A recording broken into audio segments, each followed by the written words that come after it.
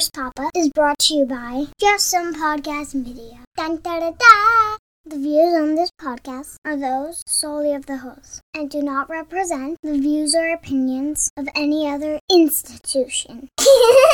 This episode is sponsored by Echo. Hear clearly, care confidently.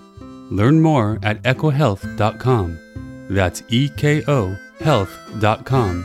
And use code PAPA for 10% off the stethoscope of your choice.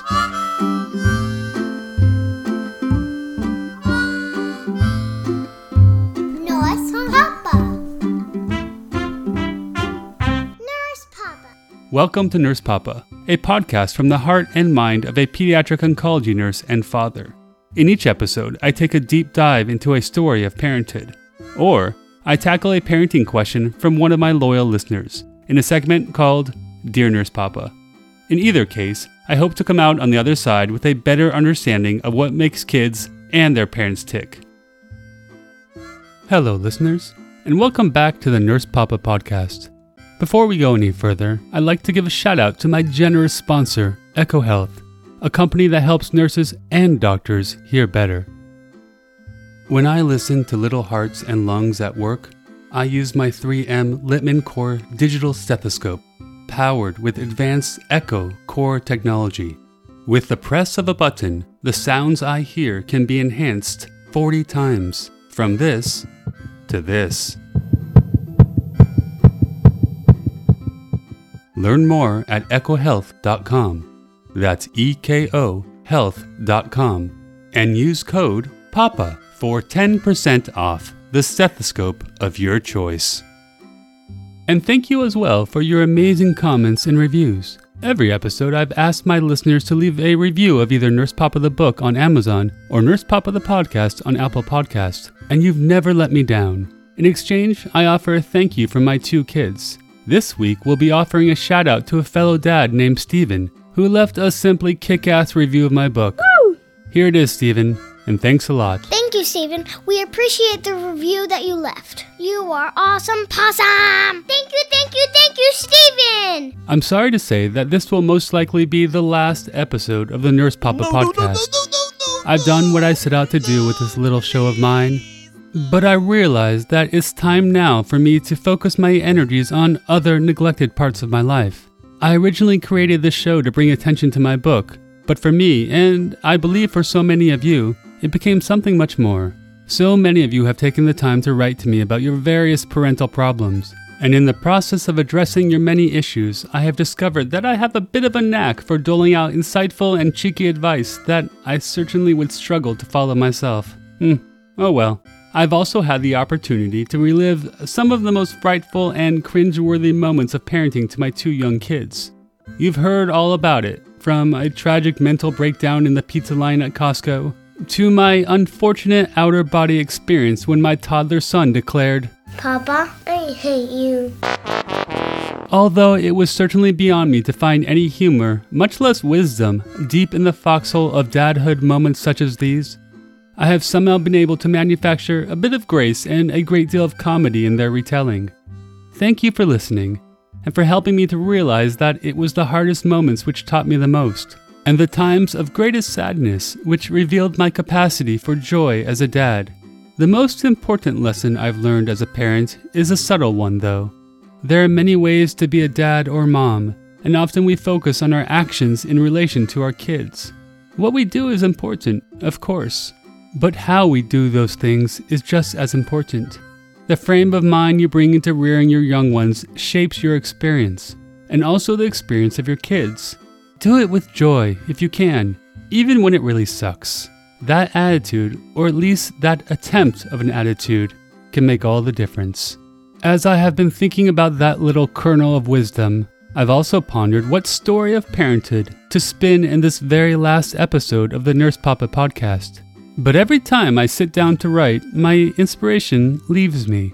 I end up staring into an empty corner of the room, my mind unexpectedly blank. It's a bit of emptiness that might have made me feel quite discontent at one time, but for now at least, I'm okay with the blankness.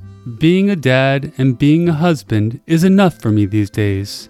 In that spirit, for this last episode, I'm going to bring back my very first episode. It brings me back to a time when I began to truly reconsider what my role of a dad means to me, and to the little humans who are subjected to it. So sit back and enjoy what started it all. This, my friends, is the sport of parenting. Enjoy.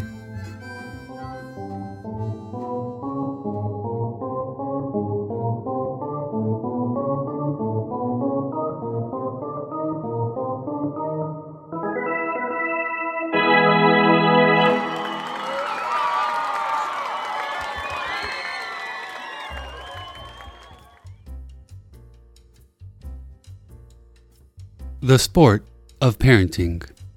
If parenting were a sport, which would it be? And are parents the team owners or the players? Just this morning, my 3-year-old son threw a shoe at my head.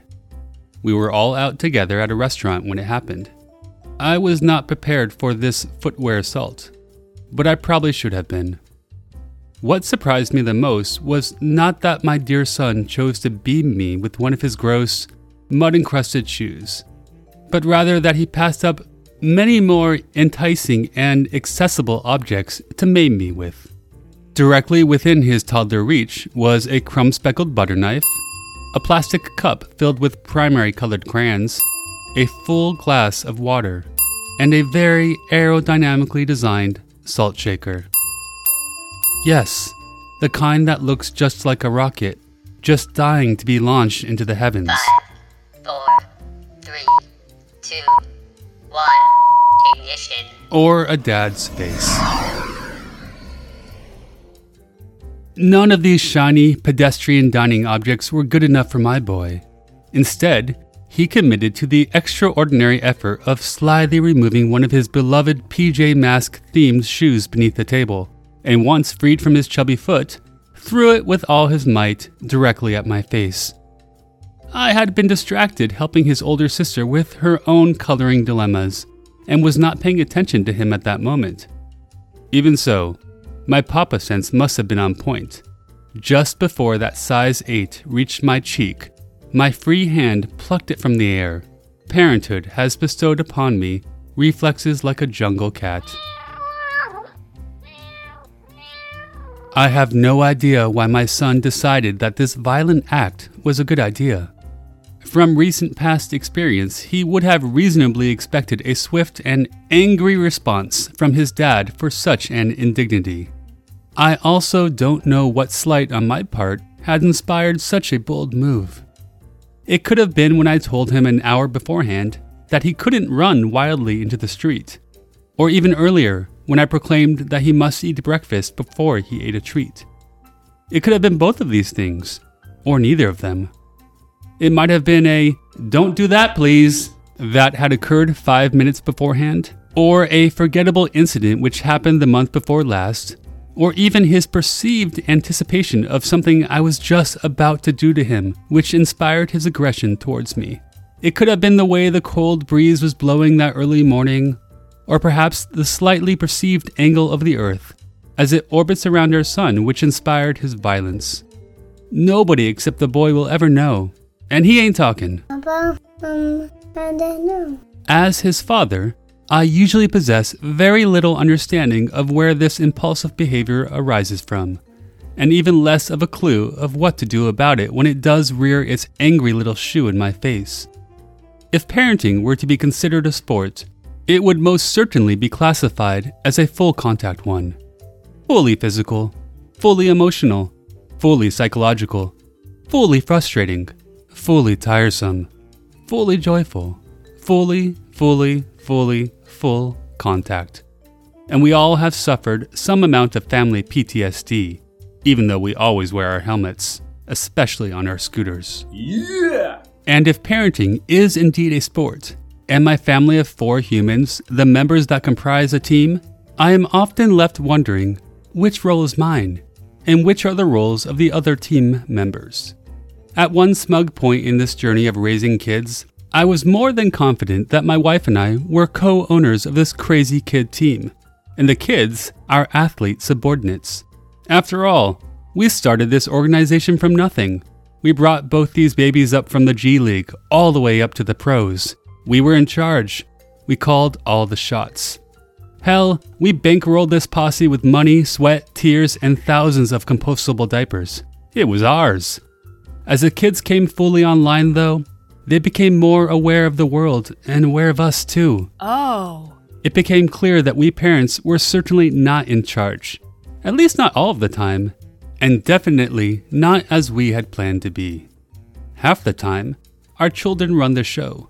We bend to their needs and stipulations. We answer to their strident orders and desultory demands. So, if we aren't team owners, perhaps we are the coaches. My wife and I possess a combined 84 years experience playing this game of life. We've seen a lot. What works, what doesn't, what hasn't even been tried. We've read the game rulebook forwards and backwards. Clearly, we have many lessons to teach our pediatric players about how this game is played. This role feels right. Almost. There are many moments when my ability and patience to impart knowledge matches up well with my kids' comprehension and willingness to take it in. I got an idea! More often than not, though, my didactic pleas are lost to the ether in an otherwise cold and dark universe. There is too much crying, fighting, whining, huffing, and puffing for any of us to have a meaningful exchange. These kids don't play the game the way I've taught them to. They storm the field naked and without padding. They run backwards around the bases. They play the way they want to, the way that feels right to them. It feels like I'm just here to patch the boo-boos, wipe the boogers, brush off the butts, and clean off the semi-permanent ink. What is even more striking is that it often seems that our children have become our coaches. Just by being themselves, they reveal truths we ask for, and many which we do not. They each teach us lessons which we would otherwise never have learned, or even have been inquisitive about. My daughter's insatiable curiosity forces me to answer questions for which I really have no satisfactory explanations, to imagine improbable worlds which exist only in her fabulous mind. She routinely points out little gems of life which I would never have noticed. A tiny snail resting on a green leaf, a single vibrant pink flower high in the boughs of an otherwise naked tree.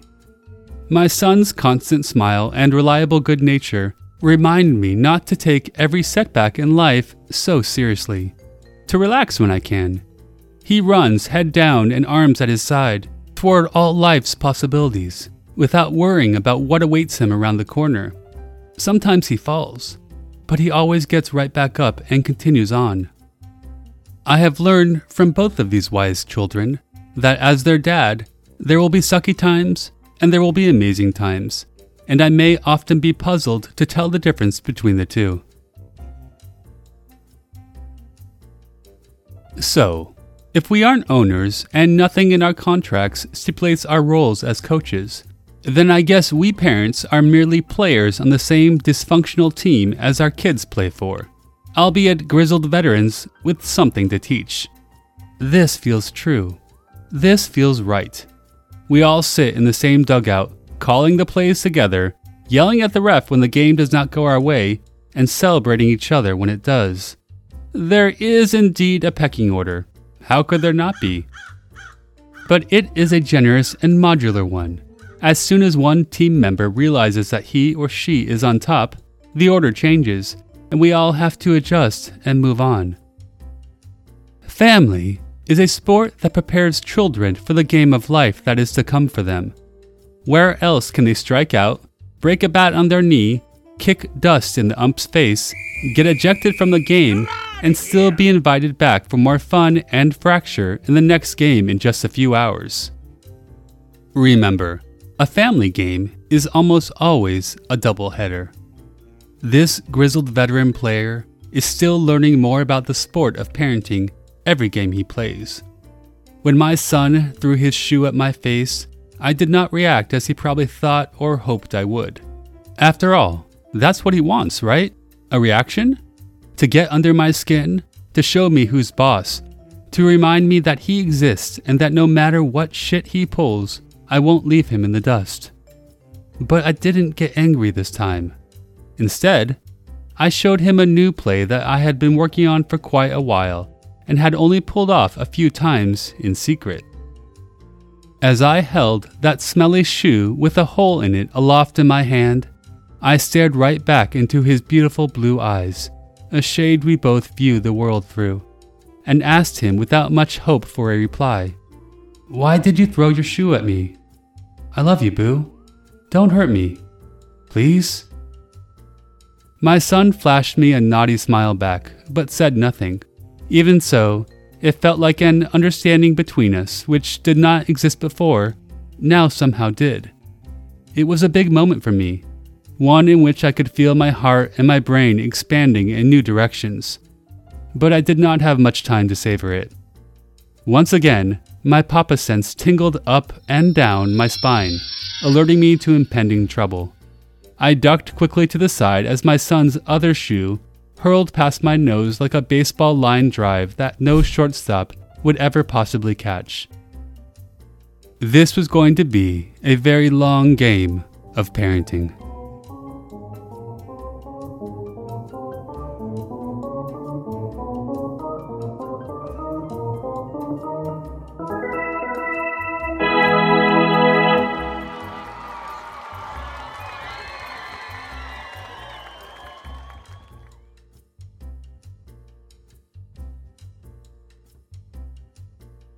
Remember, Nurse Papa is also a book. Within it, you'll find stories that might just change how you look at life and indeed parenting. Nurse Papa has been my labor of love, but it offers much more than my own perspective. You'll learn from the voices of seasoned nurses, some of my young patients, and these patients' parents, each adding their own personal perspective about love, life, death, and learning. Nurse Papa is now available for purchase on Amazon and other bookseller sites. Please consider picking up a copy and, when you're done, leaving a public review on Amazon, Goodreads, or anywhere else where people go to find meaningful books. Thank you so much for your support, and stay tuned for the next episode of the Nurse Papa Podcast. Nurse Papa.